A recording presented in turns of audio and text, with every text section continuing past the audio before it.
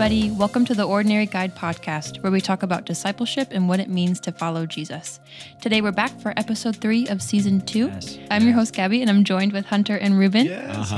Yeah, great to be with you guys. It's been a great season so far. It has. It's been great to be with you guys, talking about discipleship. Hearing from Candace was so fun. Yeah, it was awesome. It was fun to just revisit some of how we've experienced discipleship in our own, like a deeper dive way. It's been fun. Mm-hmm. It has been. And I'm actually looking forward to today. I think this is going to be really special. Gabby, you want to intro what we're doing today and then we'll jump into it? Sounds great. Today we'll be interviewing our friend Jay Stovall. He's a local church pastor, church planter. His church is going to launch this fall in September. So just pretty exciting. Just time for him. And we're really looking forward to having this conversation with him today. 100%. Can't wait to hear from him.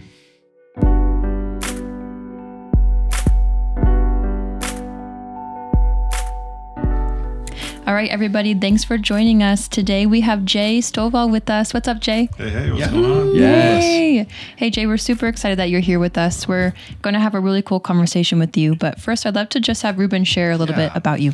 Yeah, Jay, I'm really glad to introduce you.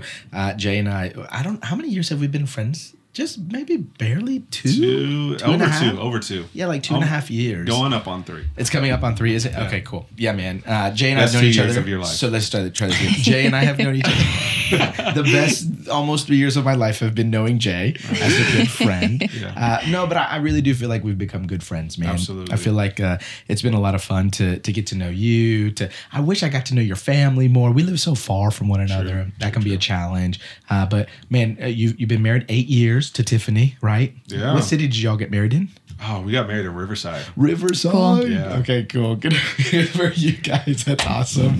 And y'all have 4 kiddos, which is really We have fun. 4. You served as the discipleship pastor at Vantage Point Church in East Vale with Pastor Mark, who's also a good friend of ours. And then a couple years ago, you felt like God was kind of stirring you to plant a church. Yeah. And you landed in Redlands, Yeah. right? Redlands is where you're planting Portrait Church. Yes, Portrait Church. And y'all launch in the fall of 2023, Yep, if I know correctly. September 10th. September 10th, Wow, of this year. 2023. That's awesome. Oh, that's great. That's really cool. That's like 6 months out, man. That's awesome. I know. It That's feels like it. That's a day different. September 9th, 2013 is when we planted Solid Rock Stop. Church. No. So That's it's awesome. just 10 years and a day later. That's awesome. Wow, that's really cool. cool, man. Oh, gee. But Jay, you've been such a good friend and you're a very gifted leader. And it's I think in some ways it's actually an honor and a privilege to just understand and know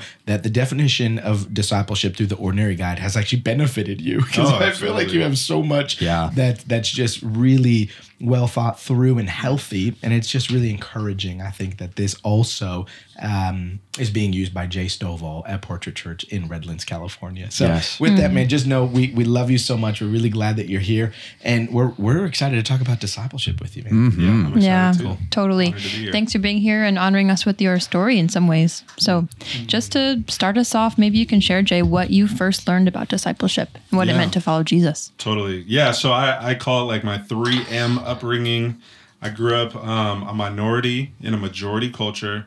There was really heavy emphasis on moralism. And so what I mean by that is like, and my parents, like they're very open about this, but both my parents grew up in like kind of two different faith homes.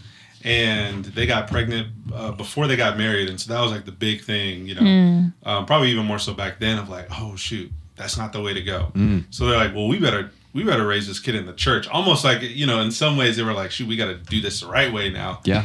And I think some of that kind of carried over to just kind of how I view church in some ways. In the church that I grew up in, it's just like, yo, you got to be a really good person for God to like really smile at you. Wow. And we grew up, I grew up in a church that preached, the end times and the rapture like every other week. And so your boy was like living in fear. Yeah. I'm like, I make a mistake. I'm like, God can actually, get right with you. Like internally, I felt like, no, I got to do at least like 3 or 4 good things, and then that'll like cover up what I just. Then Jesus will take me. And to the then rapture. he's gonna take me. Yeah, because I'm like can't get left behind, right? So, I think a big portion of my like Christian life was like in fear, but not a healthy fear of the Lord.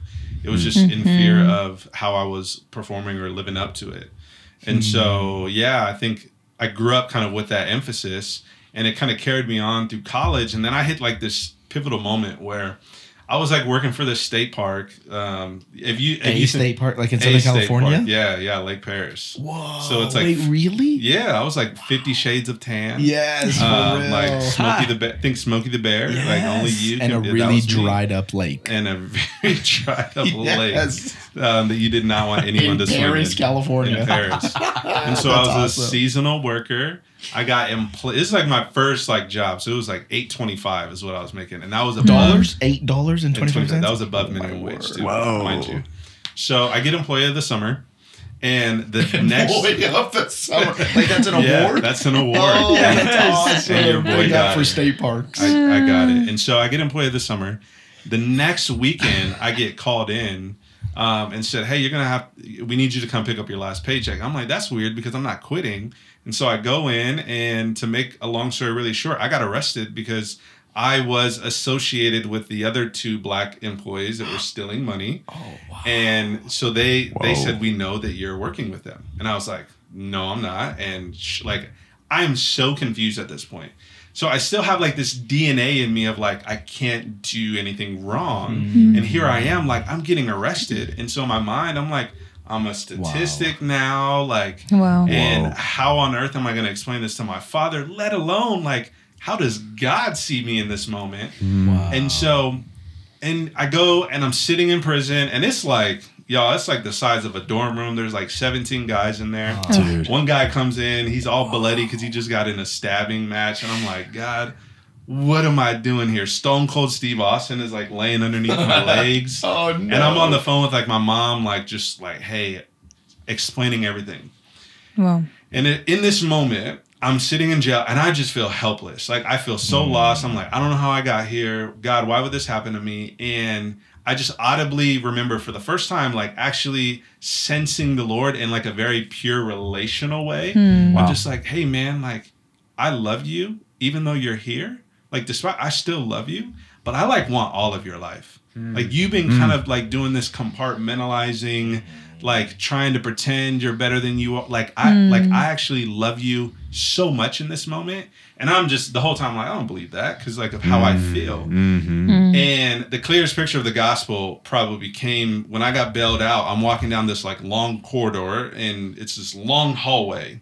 And I see my dad at the end of it. And so if you're listening to this, you can Google Suge Knight, famous old like rapper who apparently killed Tupac. That's what they say. Yeah. And that's what my dad looked like. And so I was more afraid of my dad than actually being in prison at the time. And I remember going to the end of it, and it was like this, the way I saw God when I messed up was like his arms were closed. They were looking at me just like in just such like disappointment. And I was fully expecting my dad to do that. And so I walk down this long hallway and I see my dad and he's got open arms and he's like, son, I don't need to know anything. Like I have so much shame in this moment. He's like, I just need you to know that I love you, that I'm going to walk with you through this, that my love for you does not change, and we will get through this tomorrow. Wow. He's like, let's just go home and let's rest, but just know how much you're loved tonight. And I was like, oh, whoa. Like that changed my heart in that moment. It was like, okay, following Jesus is not about these rules to obey. It's about a relationship to cultivate and knowing that, man, if I can make it my chief aim to just become more like him and learn how he did things, like that's what I want to be about. And so that really kind of led me to a process of having to, like, there's this scene in like the OG Spider-Man, like, what's his name? Tobey Maguire? Pass. Okay, that's fine. Tobey Maguire. But like Tobey Maguire, where he puts on the Venom suit and he's like got all this power and he's like really feeling himself. Sorry, feeling himself is like, he thinks really highly of himself. And so he's like, he's got this new power, but then he recognizes that it's changing who he is. And so he needs to take off this like self and put on like this original self. And that's what it was for me. It was like a battle to like take off this way in which I was living to put on the original way of like how I was supposed to follow Jesus. And that's probably the defining moment that really was catalytic for my life. Wow. That's so powerful. And I feel like it's so maybe, I don't know, so complex because you're going, that thing I was holding on to was how I wanted to feel safe or accepted, but it was so like punishing. It's like you're going, I had to think I had to do like 5 right things to be accepted by God in any moment. Wow. Wow, that's amazing, man. Thanks for sharing. It totally hits with the paradigms that I feel like line up. And I don't know, I don't want to jump ahead too much, but yeah, I'm excited to hear how this connects into the Ordinary Guide. Totally. No, totally. And thank you for sharing that story. And, that's so powerful and how that shift started for you. Yeah, so yeah. maybe as you've started to incorporate the Ordinary Guide, what's that been like to, I don't know, just how's that been in your story and your journey? Well, yeah, because I think so much of the Ordinary Guide was like language that was like deep into my heart that was now, I was like, oh yeah. Like I always believed that. And I really kind of feel like I lived from that framework, but now it became more apparent, cool. It's just like totally. Even the call to be a pastor, I didn't grow up with pastors in my upbringing or family, but then it was like, as people started to define things and share things about me, I look back at my life, I was like, yeah, I low-key was pastoring people since like I was a junior in college, but I didn't have language for it. I didn't recognize it because so much of my life and my faith was, again, being that minority in the majority complex. Like I was just doing so much performing and so much trying to fit in and really a lot of suppressing because I felt like, man, if I say this here, will I be accepted? Or if I do this, or if I have this different opinion, like I will be kind of disowned in this space. And so I really wrestled with a lot of that. And God was just stripping me of just all these false idols and a false identity that I had. And so I think with the Ordinary Guide, what it did is, I felt like I was kind of on this island of how I saw modern day church planting and what I had a vision for. And through God's grace and through connections with people like Hunter and Ruben and other people, it's like God helped form a vision and the type of culture that we would want as a church. But I didn't have language for it because I didn't often see it. And so the Ordinary Guide, what I think what it did for me was it affirmed where God was taking me and eventually our future church. But it just provided like a brand new paradigm that I actually had language for. It's like, oh yeah, I totally agree with that. I've been thinking maybe this word isn't the same, but like, oh, this resonates. Right. Like this makes complete sense. That's and cool. Even just seeing how God has really formed me over the last, 5 years, I would say there's so much of these shifts and these pillars. I don't know what you guys call it, but it's been really formative in my journey. So that's super cool. Yeah.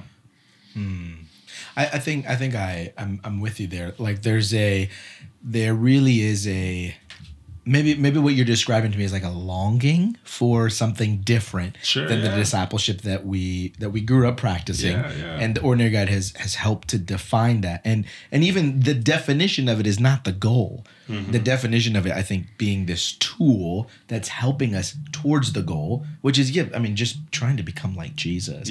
So I like that it is so versatile to say, hey, what we call mission, you might call something different, or what we call even engagement, you might call something different, or initiative, you might call something different. But the point is, it's all rotating around becoming like Christ, and that is pretty beautiful. Totally, that is pretty beautiful. Totally. Yeah, and I think it's really encouraging. You're kind of using the language of like, hey, this just it was right. It resonated with me. And I feel like that's just really encouraging too. You're not a member of Solid Rock. So we practice and follow Jesus in different communities, but it's cool that it's just like, that's something that's so like received, it's just like, yes, this is just true to who I am. This is so much permission to follow Jesus and, to use our word, but to be ordinary in that. Yeah, totally. Just kind of normalizing in that. And it's so freeing because it's like for me, when I think of process over performance or ordinary over exceptional, right? It's so freeing because it's like we're all in process. Yeah, it's like I grew up in a culture where discipleship was so linear, and it was like, how many people are you discipling? And it's like, but no one would have a definition for that. Wow. And I remember at the university that I used to attend, like it was like people would have this goal of because I was an RA, so you'd be in charge of like a group of residents or a hall, and it was like almost this performative goal of like, well, I need to share the gospel with every person by this time. It'd be like great, like the first month of school, everyone needs to hear. And so then you're constantly in this performative culture of like, well, are you doing it? Are you doing it? How many people have you? And it's like, yo, you guys have sure, you share with everyone in your hall, but you're a jerk right now. You know what I'm saying? Like who are you becoming right now? You know what I'm saying? And so I think for me, what it's done and what I really, really honestly pray that it will do for our church is it'll free a lot of people up. Right. Like when Jesus says his burden is light, like he genuinely means that. Yeah. But I think some of the way discipleship and these things have been defined for people, it's like, right, it's pharisaical in some ways. We're just tossing 100%. Heavy burdens on people. And so yeah, I really pray that what I've been able to like really hold on to with the Ordinary God and with the vision God's given us will just really free a lot of people. I mean, our vision of our church is to give people a renewed picture of Jesus and his church. So I really hope this will help renew people's picture of who they see Jesus as. And what comes to mind for me too is like not everyone, well, we've even experienced some of this, but not everyone will like the Ordinary God. And not everyone will believe that it is as liberating and freeing as we portray it to be. There's a distinction though that comes to mind for me, which is like, man, when Jesus says that, when he's like, you know, he stands up, it's like, what is it? It's a festival. So there's a lot of people there and he stands up and he's like, come to me, all you who are heavy laden, who are weary, and I'll give you rest. And the hyper religious people, they hate it. They're like, what is this man doing? You could just see him screeching, just clawing. They're so angry because of freedom. And I don't know. My thought is we live in a culture that has escalated our do-goodery, read your Bible and pray to holiness. I mean, truly to the definition of holiness that they don't like the thought of what you just shared. I'm gonna go off scripture a little bit if it's okay, but do it. I'm just like curious, how do you respond to something like that? Because as Christians, right, we love the oppressed. Come to me, all you who are heavy laden, and I'll give you rest. And the oppressor. You brood of vipers. So I don't know, like how do you see yourself navigating that as you plant a church? I'm sorry, I know I just kind of went rogue. You're great. I'm just so curious. So I think it's a great question. If I'm understanding it correctly, I guess we'll find out in my answer. But I think so yeah, I mean, there's even in this whole church planting journey, everyone kind of paints this binary picture of like, are you a church for lost people? Are you a church for saved people? Right. Which is so crazy. Yeah. Are you a seeker friendly? Are you a missional? Oh, wow. I'm like, what? Like, I can't stand the binary. So I'm like, I'm none of the above. I'm a church that's going to follow Jesus and we're going to make disciples, you know? And so I think where the catch is though, and I think it comes to this one word for me, practice. I just get this image. Are you any of you basketball? Allen Iverson, like he's a the interview. Practice. I know exactly. Like we talking about practice. He's like, I'm talking about the game. Like no, we're talking about practice. And I think that I really think hyper religious people are like, oh, we're talking about practice. We're talking about the game. And what I'm trying to articulate is like, yo, Jesus already won the game, fam. Yeah. Like we don't live from a place of like we need to step out on the court. Now we practice because, and the thing is, people do this all the time. Like, the Chiefs just won the Super Bowl. How many people put on jerseys of a team that they literally had no part in the game? They don't even know, like, what city. And they don't even know. Yeah, they just like the colors. Or they think Mahomes is cute or something, right? It's like, like, you know how to do that in sports. Like, you know how to put on a jersey and represent a game that you did literally nothing to achieve and win. And you celebrate that. But like you can't do that with your faith. And so yeah, I think for me when I think of like that, how do we love the Pharisee and the the heavy laden? I think it's pushing people to practice. Okay. I really think that's what it is because you're talking about this circular and it is, hey man, in this season maybe you're found favor with healthy relationships. But like do you rest? Do you like what are your like everyone has it's trying to create a culture, and I've heard this from you and I use it all the time, where you can bring your person over a persona, right? And it's creating that culture where like, yo, it's actually okay for you to say that like you are struggling in this area. Like it's actually okay.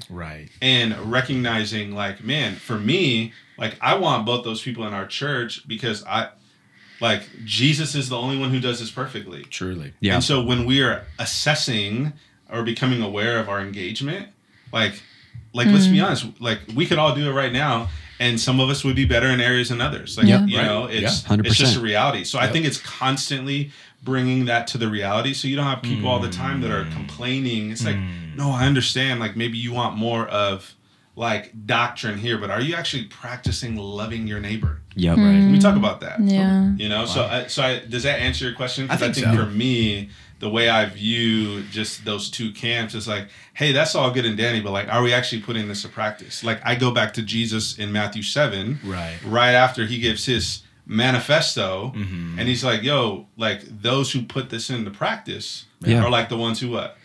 Build their house on the rock. Yeah. And so I think if we constantly go back to assess that, I think it hopefully would put everyone in a humble posture to say, man, God, like, we all want to build your house on a rock. Now, some people just slower builders than others, and some people like to start different places, but like, you know. Yeah. Cool. But I hear you inviting all people. Like if you're coming from a very religious background, Jesus is like, hey, come and rest, lay that down, come build your house on me. If you're coming from like an irreligious background, it's like, hey, come and find like these practices, these ways that are life-giving. So I hear you almost orienting, with Christ at the center, his way, his finished work, no doubt that like achieves all of this, cements it, you know, invites it to be done with freedom, but then says, hey, wherever you're coming from, like we want to be focused on the way of Jesus to become like Jesus.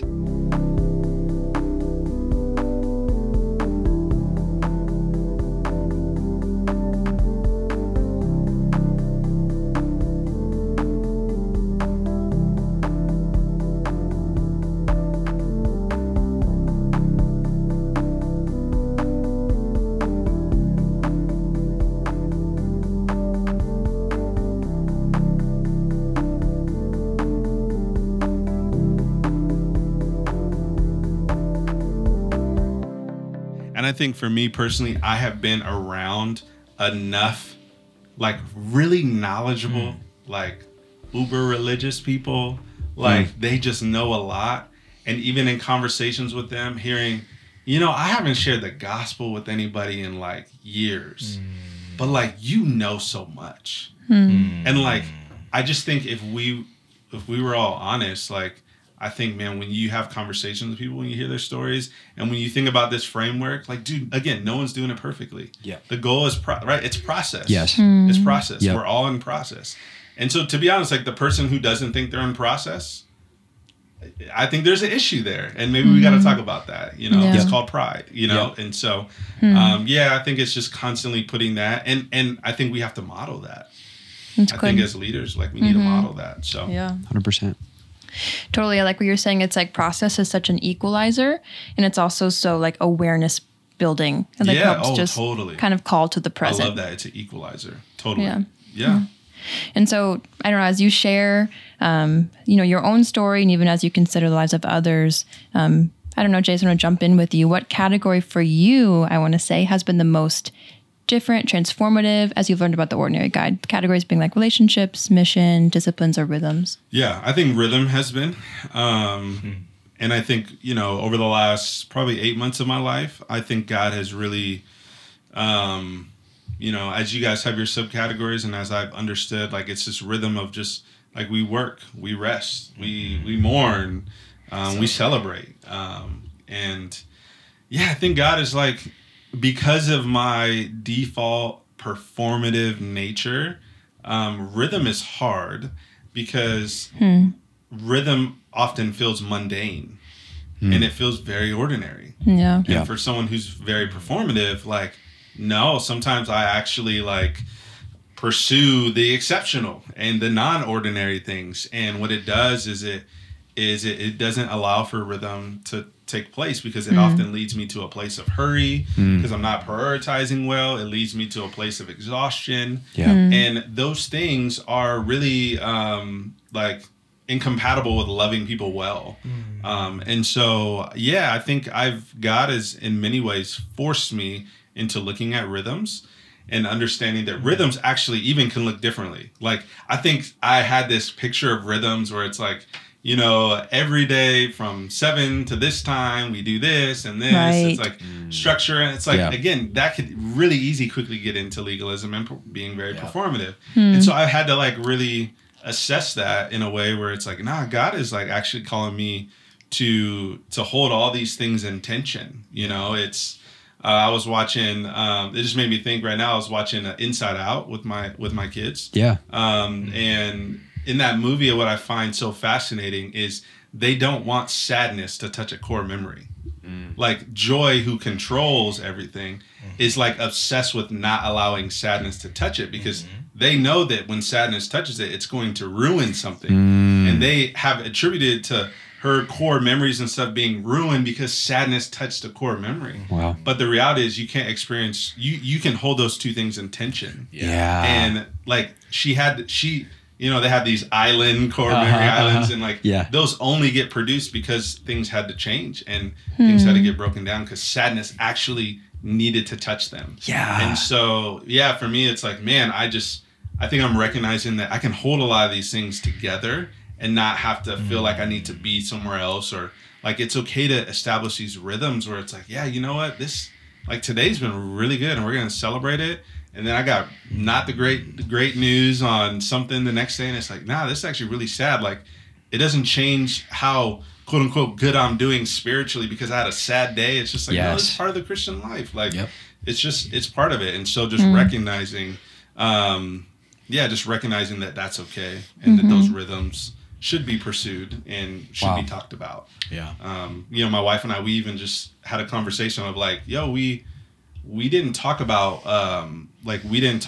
sad things growing up. Like you know, coming to a place like this is like, how bad was your day today, or did something make you upset or sad? You know? And so we've even tried to figure out like, how do we actually practice these things where it's like, no, let's just talk about what makes us frustrated or sad, or how are we navigating that. So Wow. I think we're all just sitting in it because we resonate. I resonate with that same experience and journey of having to say, God, can sadness and mourning like genuinely be a part of my discipleship? Or do you only connect in faith if I'm happy, if I'm only celebrating, if it's only victorious, if it's only the win? Or can you actually care for me in a moment of lament or sadness? And can I learn to then even share that with the people around me and see that Jesus, you're caring for me in that place. You understand, you lead with empathy, you care for me with empathy, but then you even invite me into a community of your people that's what you've invited us to learn to do together. Absolutely. So man, I just admire you for even sharing that and being willing to model that and step into that space personally with your family, with the people you're leading. Yeah, it's encouraging, man. Thanks for sharing that. Thank you. You're starting to share about this a little bit, Jay, about you and your wife talking through mourning and just kind of opening up that reality in your life. But is there another way that your life's rhythms have been changed right now? Or maybe you can just, I don't know, share specifically just for people listening what it's like for you to be participating in rhythms. Yeah. I mean, I think because my default performative nature and wanting to be impressive and wanting to get ahead, Sabbath has been so important, and rest. So, you know, Friday, starting at 6, like we'll start at dinner time, and like we will have Sabbath until 6 the next day. That's just what works for us. Yeah. And you know, for me, it's interesting because being a parent of like 4 really young kids, like I had to again crazy. Yeah. How do you do that? How do you do a Sabbath from 6 to 6 with 4 little kids? Yeah. I mean, you don't really do it all that well. It's not. Again, you're not focused on performance. Yeah. Like, it's really intentionally. Like I remember the first time, y'all, we had Sabbath. Like it was not part of my wife and I's culture. So, but as we studied it more and as we like sat in it and as we were feeling the tensions in our soul, it's like, now we want to create intentional time. So we like light a candle, say a prayer. I do a blessing over the kids, and my son's like, Dad, I got a really big poop, man. I'm like, really, man? Like right now in this moment, and then the whole table's laughing. Everyone's talking about poop, and I'm like, it's a Sabbath, y'all. Like you're not allowed to poop for 24 hours. Like, but it just, you know, it reminded me like, and I heard this lady say something that like really stuck with my wife and I. And she said, parenting is like your kids watching you grow up. And it made me think, right now, this is not for my kids. This is for us. Like, if we think like, oh, when everyone turns 7 or 8 or 9, that's when we're going to... No, like, we need to practice this now because they're being formed in a lot of ways, you know? So Sabbath has been really important rhythm for us. Like, I have a nighttime rhythm with the kids where we do the Lord's Prayer every night, and trying to find like different liturgical like things. I didn't grow up in these spaces, so I'm like, how do I blend hip hop and liturgy? I'm just trying to find all these things that are more true to me. Or like country music. And no, liturgy. not country music. But actually, I will say, like cleaning 80s pop. Cleaning to country music is phenomenal. What? Phenomenal. That You seems should try so it. bizarre. You should try it. You should try it. So, but it's really fascinating. Like this is what like showed me. So, in the room, I have a 5-year-old, about to be 4-year-old, so he's 3, and my 2-year-old son. And really, I wanted to do the Lord's Prayer for my 5-year-old daughter. It's really just trying to, because she has a phenomenal memory right now, so I wanted to just practice these rhythms. And so one day I go, okay, baby girl, I'm not going to I'm going to say part of it, but then I want you to fill in the sentence, right? We're just trying to make it fun. So I started doing that with her, and then I noticed my 2-year-old literally knows the whole thing. No. We've been doing this for a week. Wow. And I'm just like, I'm blown away because I'm not even thinking about how formative this is for him, because I'm just so focused on her and her age. And it just like opened up this whole paradigm shift for me for thinking, no, like I need to like, these ordinary moments. Like I kind of made that moment with my daughter a little bit more exceptional than it needed to be, over spiritualized it a little bit, but like I made it very ordinary for my 2-year-old. My his fool doesn't, he's not going to understand. Yeah. And he's sitting here saying it wow. word for word. And I was like, wow, okay, God, like sitting into these practices, sitting into these rhythms, man, they're so formative. And I need to be okay with the mundane, and because I don't want to do it every night, but it's like, no, it's like sometimes there's something very exceptional in mundane things, and we have to be okay with that. So, those are just a couple little stories. That's cool, Jay. That's super encouraging. It's like the meaning and maybe just getting through it, right? With 4 little kids, it's just, unexpected, but the meaning that comes through that's really powerful. Yeah. I know you're kind of touching on this in a couple of different ways, but for you, is there a discipleship challenge that you're facing right now? Yeah, I mean, I think, even in the tension that I have within my own life, and we were kind of talking offline about this, it's helping people see the beauty in ordinary.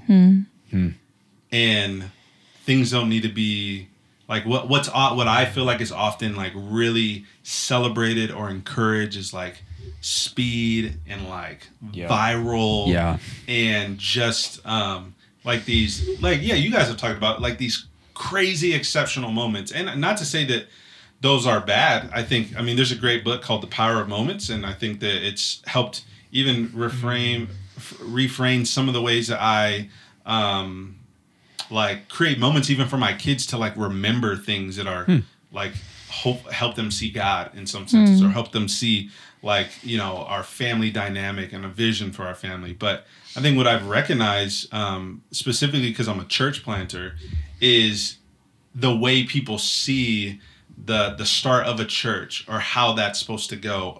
And so much of it is around how the church is doing, or the building that I have, the how many service times, like these numerical successes, which, numbers aren't bad, but the heavy emphasis, like where you place the question in our conversation is very telling to me. So if you lead with that tells me that's really important to you. Like most people don't lead with like, man, how are you being formed by Jesus, and how is that going to influence your church? Wow. Like no one leads with that. Dang. They lead with, where's your building? Like, how many people do you have right now? And so I think a discipleship thing, and even what I've tried to do with my team is like, it's like, like we need to marinate with some of this stuff. Yeah. I even think in one of the episodes, Ruben, you were talking about that as well, like just how we need to, I'm probably going to butcher it, but just like how we even need to be less performative in how we intake some of this stuff and practice some of these things. Like slow is okay. Yes. Like it's okay. And so I think that's the tension. It's like you think like a church plant, everyone talks about how you got to launch and how everything's got to be so much fuel to start and everything is like so heightened. But I'm like, but I low-key just want to start slow. Yeah. And is that okay? Like no one will tell me that's, I mean, Ruben will probably tell me that's okay. But like, and so, but the way people think slow is like, oh, lazy. So again, that comes back to like my default performative thing, because like I don't want to be the black lazy guy, because there's like this category that some people have for someone like me, and now being a pastor that I have to wrestle with culturally, and to say no, like yeah, Jesus is going to lead this, and I need to disciple my team in a very slow, methodical way, because we've been formed differently in our world right now. Yes. And we need some very ordinary, consistent, formational, repetitious things that we need to embody before we're going to tell anybody else to do it. And before we're going to lead well and healthy, like with anybody else. And so, yeah, I've told my team, like, I don't want us to grow at the expense of our health. Yeah. Like as a launch team. And some people may say that's foolish. Some people may say like, well, that doesn't mean you have the right strategy. But at the end of the day, it's like,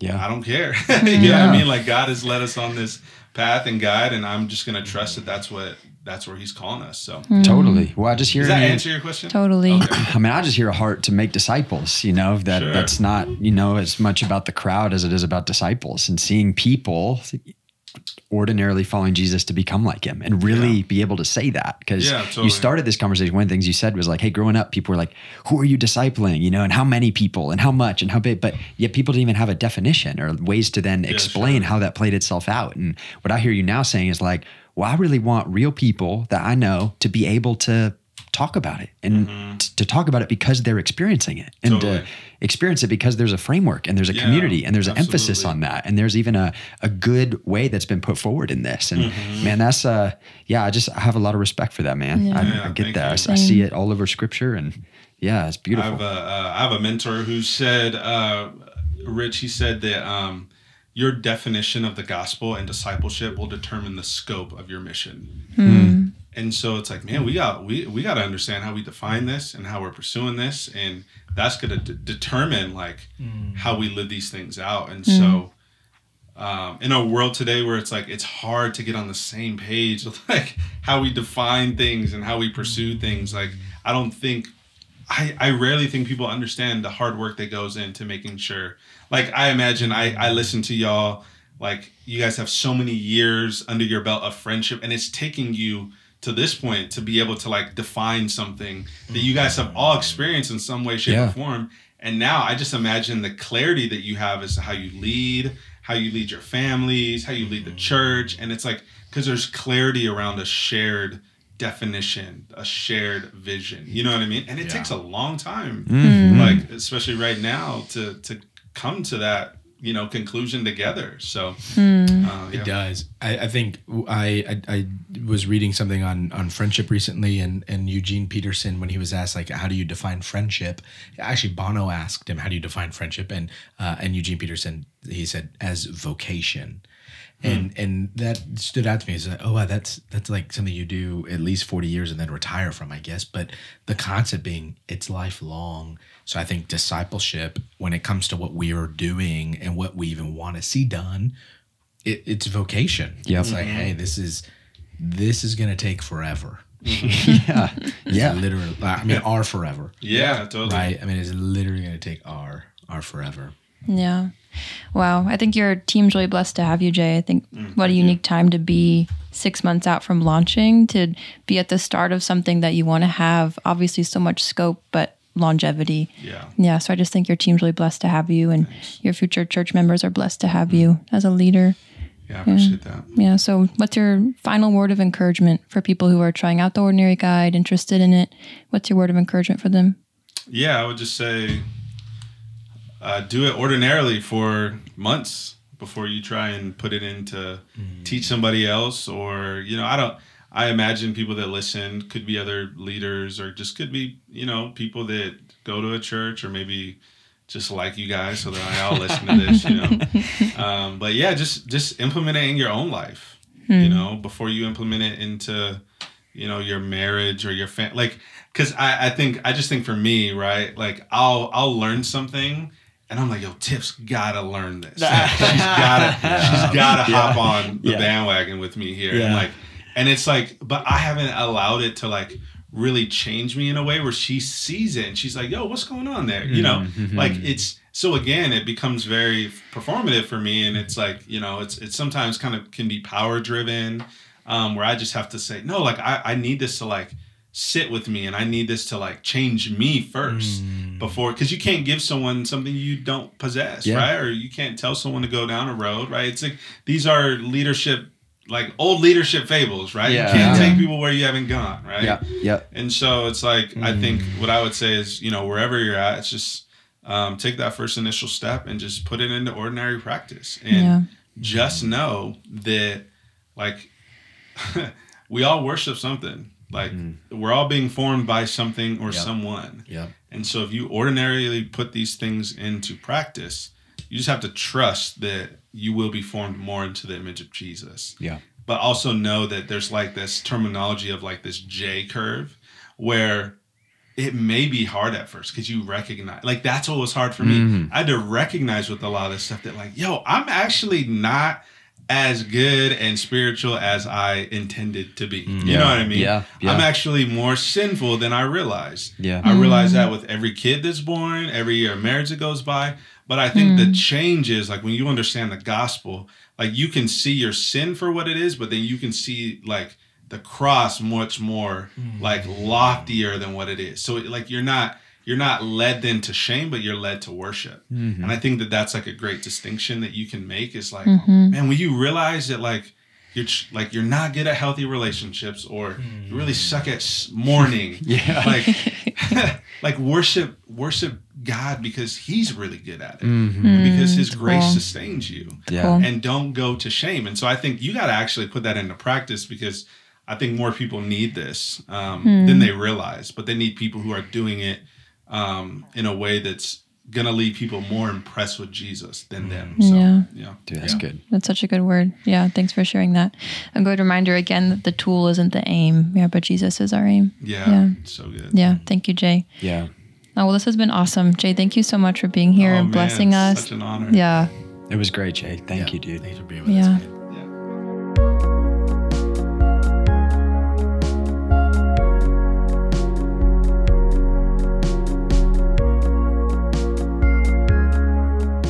Wow, that was an awesome conversation. Dude. I mean, truly.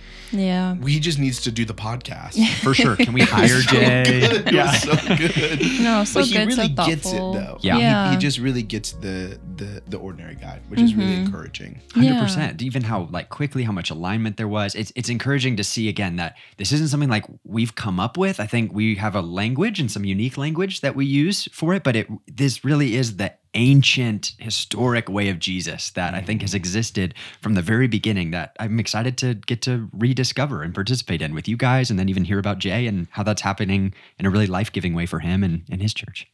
Absolutely.